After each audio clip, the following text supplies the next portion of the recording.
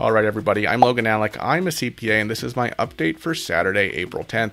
The IRS has not provided any further information on stimulus payments, so at this point, I would hope that most of you watching who are still waiting for your payment will be covered in the upcoming batch.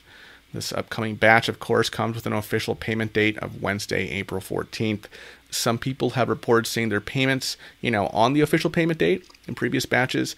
On the other hand, others have received theirs anyway from a few days before to a few days after. So if you're expecting a direct deposit or a check or debit card this week, don't forget to keep an eye on the Get My Payment tool. And if you have time, go ahead and leave a comment below so we can get a better idea of when these payments are actually going out. Remember, the IRS will continue to send plus up payments. Those are revised payments for as long as people continue providing updated information through their 2020 tax returns. The deadline for those returns isn't until May 17th, of course, and you can get an extension beyond that. But obviously, the earlier you get your return in for 2020, the earlier you'll be able to get that plus up payment if your 2020 tax return would make you eligible for more stimulus, third stimulus anyway, than you received, assuming your third stimulus was based on your 2019 tax return. As always, I'll keep an eye on this. I'll let you know if anything changes. And if you're expecting a payment, but you don't have it by the end of the week, please be sure to leave a comment with your situation, and we can see which groups are still waiting. All right, let's get into the news from D.C. Yesterday, President Joe Biden created a bipartisan commission to study the current state of the Supreme Court and the potential effects of some of the reforms that have been floated by liberals and progressives. That could include term limits, court expansion, increasing the number of justices, and a variety of other rule changes. The commission itself is made up of 36 legal scholars. As I mentioned, they represent both parties. It's a bipartisan commission, and they have from 180 days from now to report on those issues. Unsurprisingly, there was an immediate backlash from congressional Republicans. Senate Minority Leader Mitch McConnell said anyone who was surprised by the creation of a commission unpacking the Supreme Court simply hasn't been paying attention. This faux academic study of a non-existent problem fits squarely within liberals' years-long campaign to politicize the court, intimidate its members, and subvert its independence. Of course, Joe Biden, as always, isn't only facing pressure from the right and possibly from moderate Democrats, but also from his left here. Some progressives want to take back what they view as the majority on the Supreme Court. And Democratic Representative Mondaire Jones said, "My colleagues and I need not wait for the findings of a commission. We already know the obvious.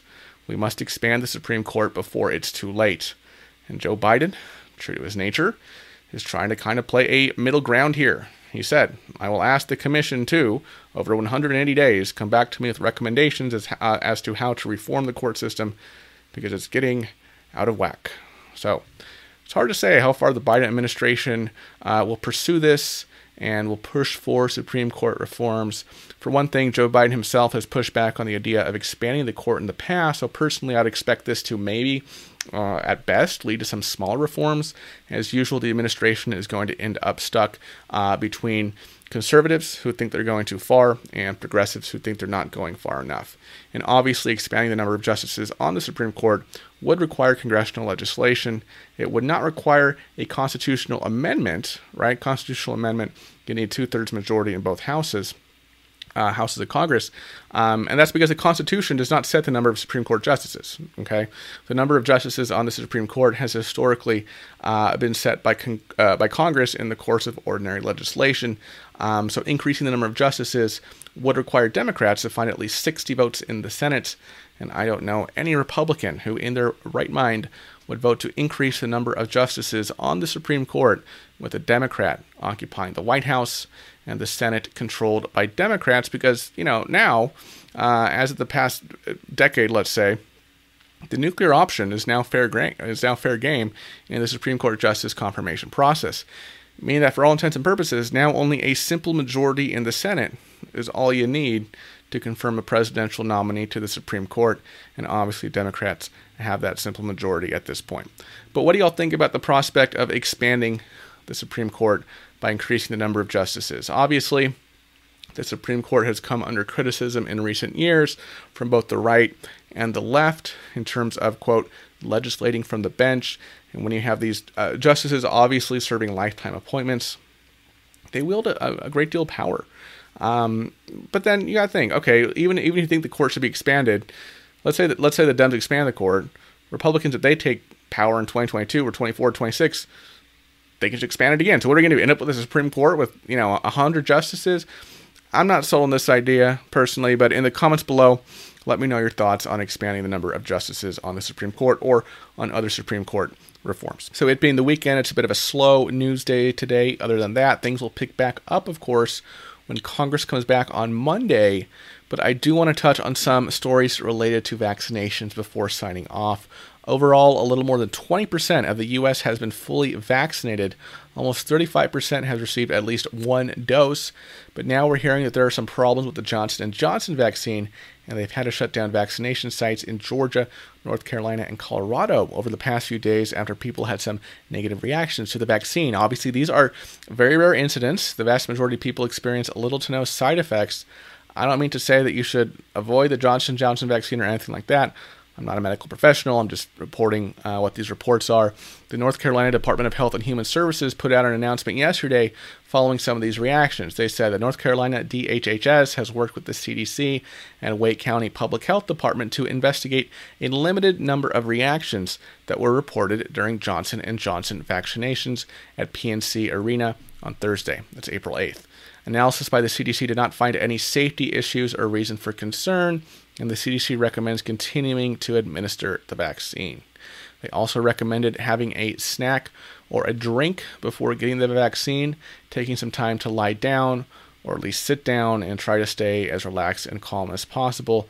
On top of that, CDC data indicates that the number of allocated Johnson & Johnson doses will drop by around 85% this week compared to last week, going from almost 5 million all the way down to 700,000.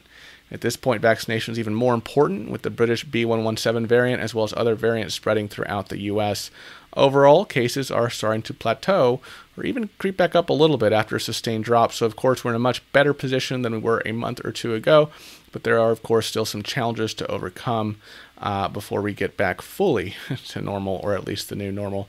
All right, everyone, that's all I have for you today. As I said, Congress will be back in session on Monday. I would expect them to start making progress and some headway on the infrastructure bill shortly after that. Like I said, I know some of you watching are still waiting for those stimulus payments. Hopefully you'll get them soon.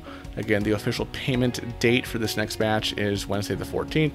That doesn't necessarily mean you're going to see the money in your account on that exact date. It could be before, it could be after. I would also remind anyone who received a smaller check for third stimulus based on their 2019 tax return than they would have based on their 2020 tax return to get their 2020 tax return in as soon as possible so the IRS can issue a revised payment based on your 2020 tax return.